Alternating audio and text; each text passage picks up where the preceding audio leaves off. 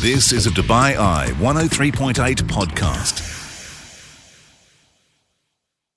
Well, we have to conclude this conversation about Jerome Garces, the referee who oversaw the Rugby World Cup final between South Africa and England. South Africa had a very detailed plan. My argument is that it's a bit academic. I think a little bit maybe is being made of this, a little bit too much, in the sense that South Africa flat out were just by far the better side. 100%. Even if it had come down to a decision like in the Lions test where there was a last-minute penalty decision, is all this effort really going to pay off? No, but it's not. Well, again, it's leaving no stone unturned because it might. Why not do it? Why not, when you're sat, as Rassie Erasmus did, the Springboks coach, the then Springboks coach, with his team, and I would imagine all coaching staffs at the start of a planning cycle say, listen, let's leave no stone unturned, marginal gains and all that nonsense we've talked about with Sir Dave Brailsford before. That is something you try and win, you try and get that extra %. And if someone has said, listen, you know what, we should probably delve into the personalities of the referees just to get an understanding and an idea of how we can help maybe get that one or two favourable decisions that could turn a game of that magnitude on its head. So whilst I agree with you wholeheartedly, South Africa were the better team that day, no doubt about it, 32-12 victory over your beloved England. That being said, having that little ace joker, it means you can walk away from a match knowing you have left it all out there. There was nothing you could have done to have changed the outcome. Yeah, you have to look at every factor, right, as you're creating a strategy. And the ref is a huge factor in any game because you can't assume that people are unbiased. Nobody is unbiased. Everybody has some sort of hidden bias. And again, it may not be something that is overtly shown in the way that they make their decisions. But there's so much technology in the decision-making process these days. The ref is not just the guy making the decision. In rugby, he's talking to people on his headset. He's reviewing decisions on video. I mean, I don't understand. I don't really see where he's making a big call that would have gone one way, but then suddenly goes the other because someone complimented. But not every decision his is not every decision is poured over. If he decides that there's a penalty in the scrum, for example, the TMO isn't going to say, Jerome, you got that wrong. That's the small details that we're talking about. And if, as you say, you might think it's small fry, but complimenting him, if they've done their due diligence, they've done their research, and if they've found that Jerome's the kind of guy that likes being complimented, you would be giving him compliments because, as I say, that one decision that could go against you or go for you could change the outcome. On this occasion it didn't, but absolutely, I go back to it, you leave nothing to chance at World Cups, and that it's getting more and more like that. And I think, this isn't anything new. It's one small chapter in a book, The Miracle Men, a new book on South Africa's win, but it just shows you the level of detail that Rassie and his team went to. What amazes me is that you have incredibly successful teams like that who go to that insane level of detail, and then you've got a team like Spain ahead of the 2018 FIFA World Cup who just fire their coach because he's going to go and work for Real Madrid a week before you have a complete departure from any sanity. Yeah, I don't understand. And Spain have obviously, it's not like they're a minnow in the international game. They're the 2010 World Cup winners. They're one of the most successful teams in the last 20 years, and they can make a decision like that. But when you say that decision ultimately boils down to 1, 2, 3 individuals. Bad decisions can be made, and again, not to defend the decision to sack Julian Lopetegui, who went to Real Madrid, didn't last 6 months, and of course won the Europa League with Sevilla a couple of weeks back. But in that instance, there was obviously a level of arrogance there. They felt that the players were good enough that it didn't really matter who was in charge. And in the end, was it Fernando Hierro? Yeah, that's right. Yeah, Fernando Hierro. Fernando, the former Real Madrid skipper, legend of the football club, who took over. And of course, we all know what happened. Spain were wretched and they bowed out pretty quickly from that World Cup. So, I mean, listen, you live and die by your decisions. I kind of applaud South Africa, and I'm sure it's not new. I'm sure if Eddie Jones, and we don't know Eddie Jones, the All Blacks, and as CK saying, it's not a game changer. All great captains know the refs and how to get on their good side. Richie McCaw, Martin Johnson, we're great at it, says CK, who is a proud Kiwi. The Safas have just taken it to a slightly weird stalking level, but it worked. Kind of. Did. It certainly did. The president of Barcelona allegedly, reportedly, offering to step aside if Messi reverses his decision, his demand that he leaves the Camp Nou. We don't know exactly whether how the veracity of these reports. We need to follow up on that. But it's getting to a point where Barcelona need to act, and they need to act pretty quickly. They certainly do. And one lady who is better versed than us because, well, she is living and breathing it right now. I'm delighted to say for the first time, in actual fact, on Off Script Extra Time, we can cross live to Barcelona where we can talk to Semra Hunter. She is the host of La Liga TV. And Semra, we say a very good, it will be evening with you, 2 hours behind, 5:20. Good evening to you, Semra. Good evening. How are you? Yeah, very well indeed. We are, as you can probably hear from my voice, we're all rather a bit giddy with this declaration from Lionel Messi that he may or may not be leaving Barcelona. Sum up the mood for us. What is that city, or at least the blue and red half of the city, how are they feeling at the moment? Oh, well, I think just about as confused and upset and angry and deceived as you can possibly imagine. This is like a ping pong match going back and forth. And as you say, the news just broke within the last hour from a Catalan television network by the name of TV3, basically saying that reportedly Bartomeu is going to step down with the two conditions that, one, Messi comes out and publicly says that Bartomeu is the problem, and two, that Messi says that he'll stay. Now, it seems a bit ludicrous that you would have to put Messi in that position for Bartomeu to step down, and it does seem like a bit of a power play here.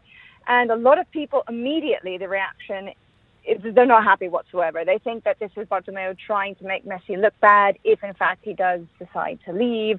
They're not at all happy with the way that this is unfolding over here in Barcelona. They're angry enough as it is, with the idea that Messi's so fed up with the way that the club is run and the way things have been going for the last few years that he wants to leave. So we've seen fans in the last 24 hours take to the streets outside of the Camp Nou. It started about 24 hours ago, let's say. About 300 of them with their signs. They were protesting.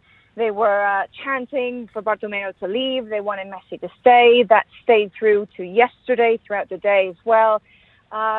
So there's a very large vocal part of the fan base that is just very, very unhappy with the way things are going right now. But by that same token, curiously enough, there's another part of the Barca fan base that actually defends Bartomeu and feels that it just might be the right time for Messi to go. He's 33 years old. He's heading into the final years in elite football, let's say. He's given the club just about everything he possibly can. It's been 20 years in total at the club, 15 with the first team, 34 different trophies, 634 goals. And obviously he's one of the best players in the history, not just of the club, but of football. So very mixed reactions. It's certainly very interesting to see how all of this unfolds. And as you say, Barcelona, they need to act and they need to do something quickly about this. So it's all very interesting. I mean, with the last time, Semra, that we saw them on the pitch, an utter shambles in that defeat, 8-2 to Bayern Munich in the Champions League. And obviously that will have hurt so much more because it compounded the loss last year to Liverpool and the year before that to Roma. And in your opinion, in your esteemed opinion, has Lionel Messi lost faith with Barcelona's ability to do what he wants to do, which is to lift that trophy again? He said it. He gave a speech in the Camp Nou saying that that's the one that they want to get back. The fact that they've ceded La Liga title to their bitter rivals Real Madrid. Is Bartomeu going to resolve anything in Lionel Messi's mind, do you think? No, I don't think so, personally. So this is sort of like a two-part answer. So Victor Font, who is one of the front runners to be the next president of Barcelona, he was on Spanish radio the other day. He says that he spoke to Messi's people and claims that Messi is very firm in his decision to leave. However, there is that small grain of doubt that perhaps if Bartomeu were to leave, Messi would stay. Even still, I don't think that's necessarily the case. I think this time it's gone a little bit too far, let's say, because in the past, there have been several occasions where Messi has said, I'm thinking about leaving, I'm not happy here, maybe it's time to move on, but that's always led to a better contract. This time, I think the anger runs so deep, and I think he's so unhappy the way that, as he said, when he thought Liverpool was going to be the worst, actually this happened against Bayern Munich, and now it is really rock bottom. And Piqué said that as well after the game. And Messi has spoken in the last month or so, 2 months, as well to media, and said very openly that this is a team that no longer competes. They make it too easy for other opposing teams to attack them, to score against them, to beat them. And he's not at all happy. He said at the very beginning of the season, if he's not part of a winning project, he'll leave. And Barcelona has demonstrated that, unfortunately, they're just not a winning project anymore. So I think he only has a few years left, really, to win a Champions League, which is something he hasn't done in the last 5 years. And we all know that he's obsessed with winning that competition once again.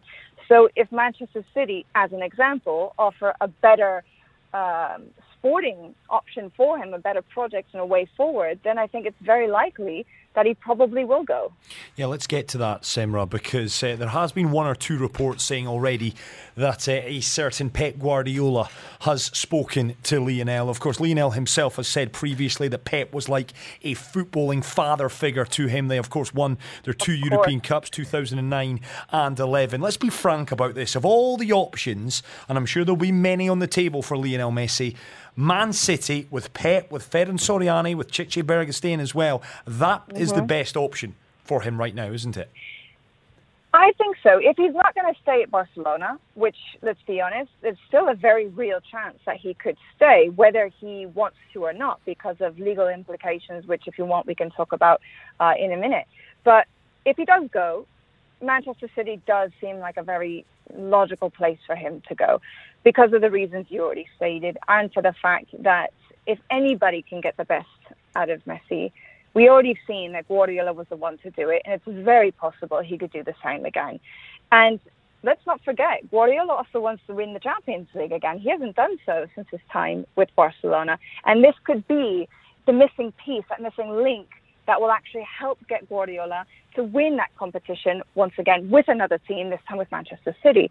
And so there's the language factor as well too. I mean, yes, okay, Messi, he doesn't speak English, and I'm sure he'll get by just fine with Spanish. I mean, there's enough people in that club that speak Spanish as well. I don't think it'd be as much of an issue, but certainly if he's going to go to England, it makes more sense that he's in an environment where he feels comfortable, where he can communicate, and that will certainly help to get the best out of him as well. He's got Kun Agüero, who is one of his closest friends, who also is one of his teammates at Argentina. So that certainly is a big help. And I think he's been trying to convince Messi to come along for the last few years as well. And I think it's always been in the back of the mind of the likes of Soriano or Bergestein to try and bring Messi at some stage as well too. So I do think it's a very logical place for him to go. Obviously, for those of us who watch La Liga, it'd be very, very disappointing and disheartening to see him go and to leave. But if that's what he ultimately decides to do and he's not happy at Barca, then there's no sense in keeping somebody who doesn't want to be there, you know? So we'll see. Quick final one from me, Semra, and it's great insight. It's, Sure. It's fantastic to speak to you. Just on the legal front, it would seem to me time is of the essence. The new season is not far away, and yet there is going to be this standoff between what is in Messi's get-out clause or his release clause in the contract, which I believe expired earlier this year at the end of when the season was supposed to finish, versus this whole pandemic situation, which has led to this curtailed, belated late season, whereby he's now claiming he's still eligible to leave as a free agent. How do you anticipate that playing out if indeed it comes down to that? It's going to come down to the small print, which is obviously something none of us have seen because it's strictly confidential and it's between Messi and the club. But it will come down to the specific wording of how that clause is written. Because as you say, Messi and Barcelona, they're looking at this, they're interpreting that clause in very different ways. So back in 2017, when he renewed his contract, he put that clause in to say that unilaterally at the end of every season, he could leave on a free transfer as long as he communicated it before May 31st.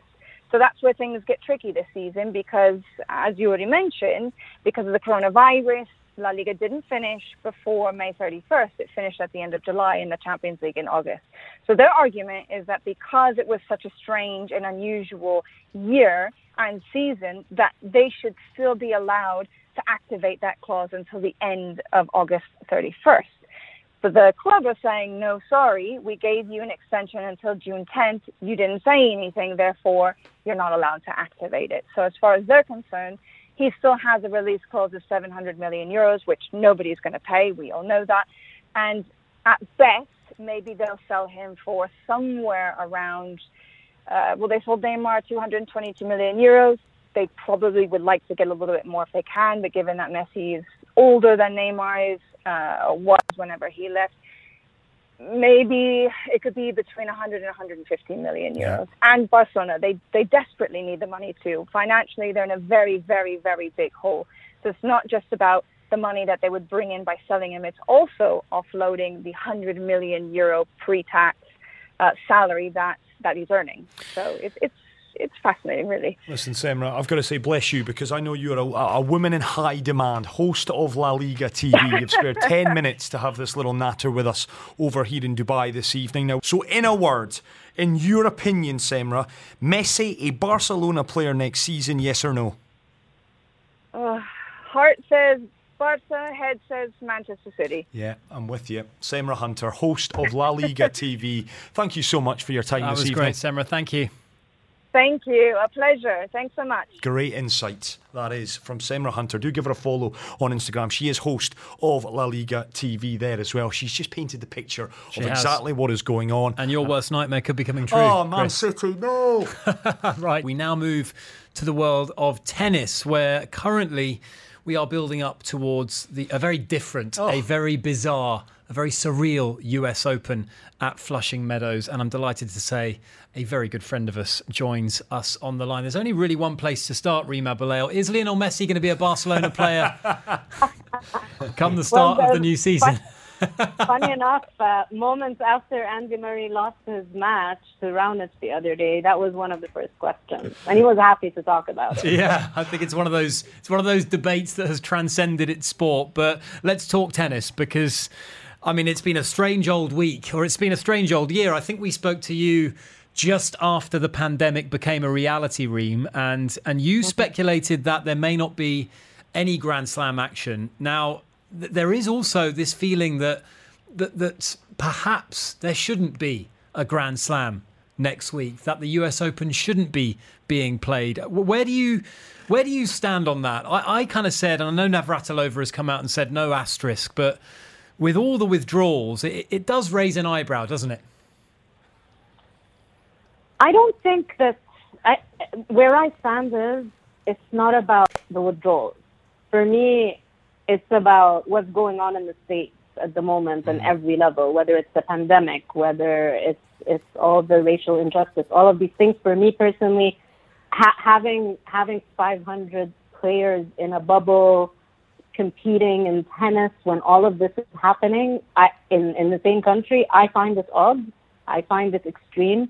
I find the fact that all of this testing is made available to players in New York, yet people who are sick in New York are not able to get their test results as fast. All of these things that's why I'm iffy about tennis being played at that scale at the moment, especially in a country that is still struggling very much with the pandemic. For me, the withdrawals are not as big of a deal as everything else, simply because, first of all, with the women's draw, there's been way more withdrawals than the men's. With the men's, Roger's having surgery, Rafa's opted out of US Open, but pretty much everyone else is there with the men. With the women, 6 of the top 10 are not there, so it's more dramatic, I would say. I think that this US Open has an asterisk anyway because of how it's being played, not just because of the withdrawals, but because of the fact that players are expected to stay in a bubble for 2 weeks and there's no fans. And we've seen it already with players who start trailing in a set and they're used to looking around them and getting energy from the crowd, and there's literally nobody around them in a big stadium. We've seen it with players, someone like Ons Jabeur was saying, I'm struggling because I'm bored. I'm used to at least going for a walk, and now there's security outside the hotel telling me I can't do that. And I'm struggling. So like people are struggling for different reasons. Some sound more serious than others. And I think that will make it a very difficult slam to win, especially that no one has played for 5 months.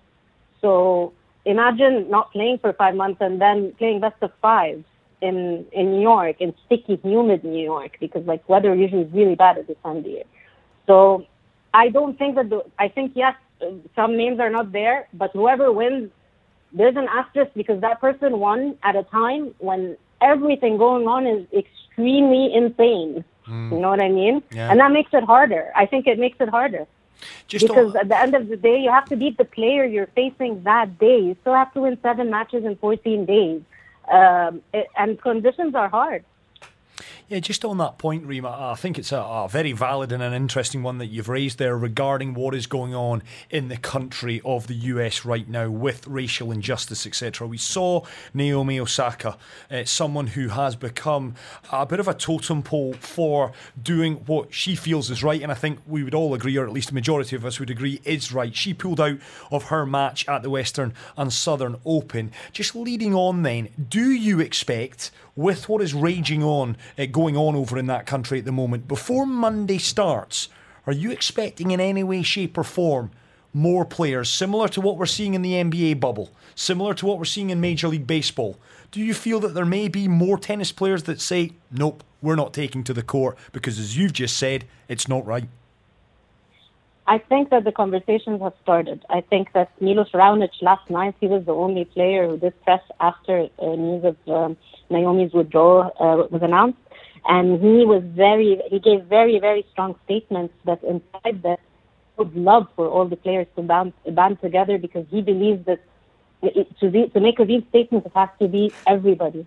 It can't be just, he's like, yes, let's say the 4 semifinalists at the Western and Southern Open all agree that he's one of them. All of us agree that we're not going to play. He says it's not that big of a deal. It's 1 day of play. It's 1 match.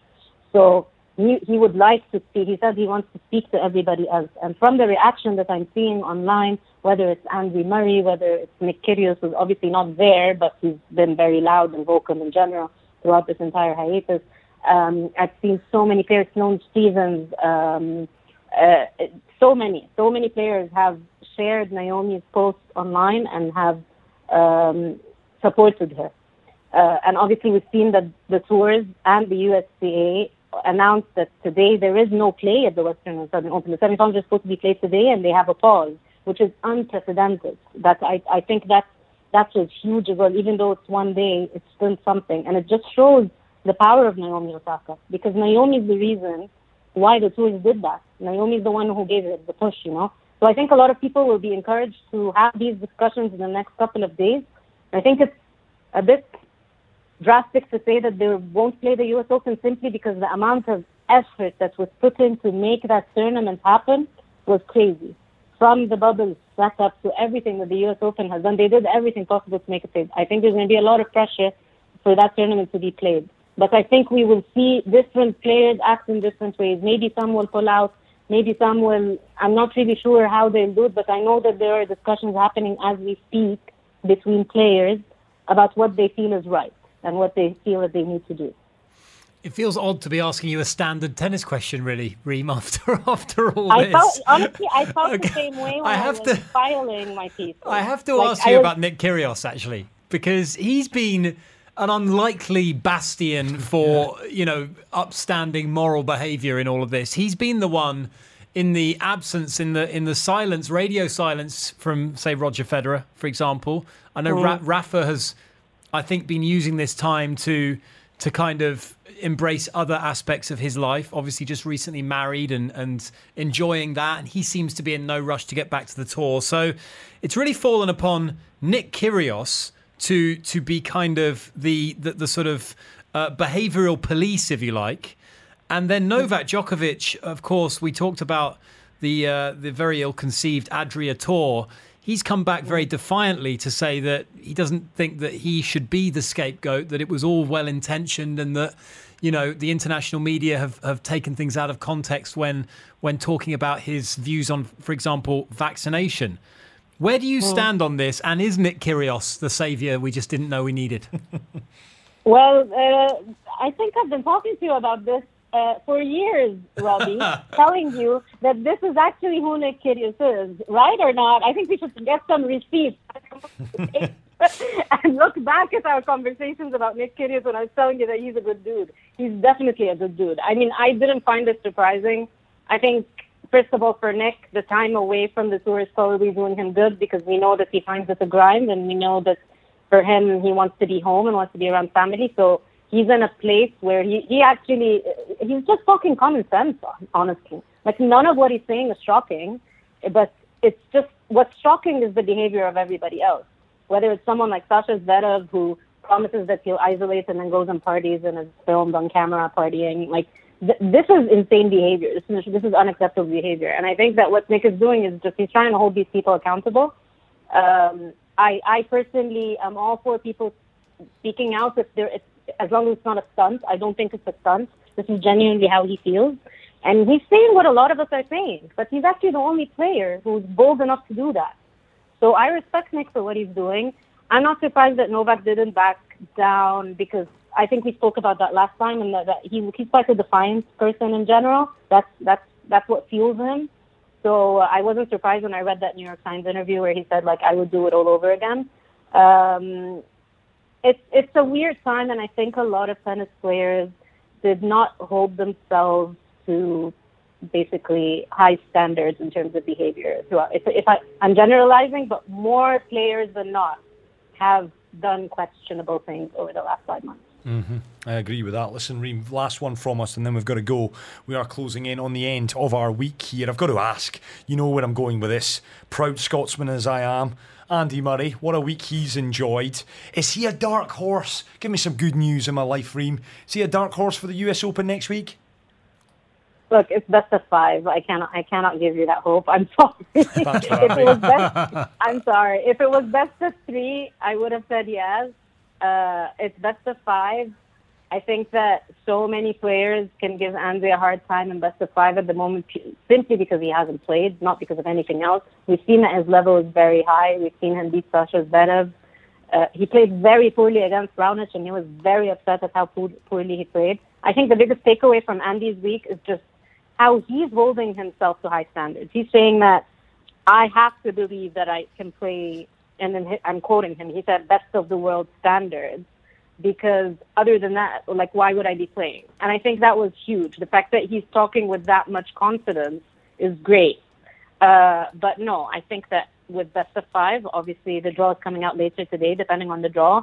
But there are so many people, if they extend into 4 or 5 sets, it's going to be a struggle. It's not going to be easy for someone who hadn't played since last November and just played this last week. So sorry, Chris. Yeah, that, you make very salient points as always, Reem. Great to have you on, and we'll let you get back to enjoying your evening and anticipating what will be, I'm sure, a very strange, a very bizarre couple of weeks of tennis at Flushing Meadow for the US Open. Listen, Reem, I'm sure this will not be the last time we speak to you over the course of the next couple of weeks.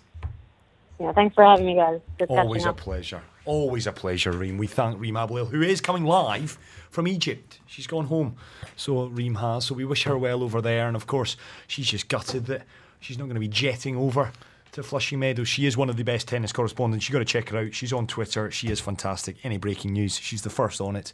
Reem Abloil, we thank you. The semi-finals have been rescheduled to tomorrow, but there is still no confirmation as to whether Naomi Osaka will be taken to the court tomorrow. Of course, she is the one that pulled out of her semi-final due to her, I guess, strong feeling as to what is going on over in the US, and whether she does take to the court tomorrow or not, we are still awaiting confirmation on that. The semi-finals, obviously, those the players are happy to take part and will obviously take place, but regarding Elise Mertens and Naomi Osaka, we need to wait and watch this space. Raoul, thank you very much for getting in touch. Raoul, just bemoaning the fact we don't have an extra hour to chat sport. It's been a long week. You and me both, weary. Raoul. I'm still a bit sunburnt. I'm a bit just sun-beaten, I think. Yeah, you are. A bit weather-beaten. It's the Community Shield this weekend, is it not? It is. Yeah, it is. Liverpool up against Arsenal, and the curtain raiser, the traditional curtain raiser for the Premier League, is coming 2 weeks before the football season returns once again, and I'm looking forward to it. Rob, you're going to ask for a prediction, aren't you? I wasn't going to, but I will now. Arsenal. Arsenal continuing their Yeah, upturn in form. so. I think so. Promises to be an interesting couple of weeks in the world of football. We'll obviously be monitoring. I'm sure Lionel Messi's name will get a mention. I need to mention Chelsea have signed someone else today, Malang Sarr. The young Frenchman has joined on a 5-year deal on a free. They're not hanging around, are they, Chelsea? No, unlike Manchester United. Oh. You've been listening to a Dubai Eye 103.8 podcast. To enjoy lots more from Dubai Eye in the United Arab Emirates, just go to DubaiEye1038.com or find them wherever you normally get your podcasts.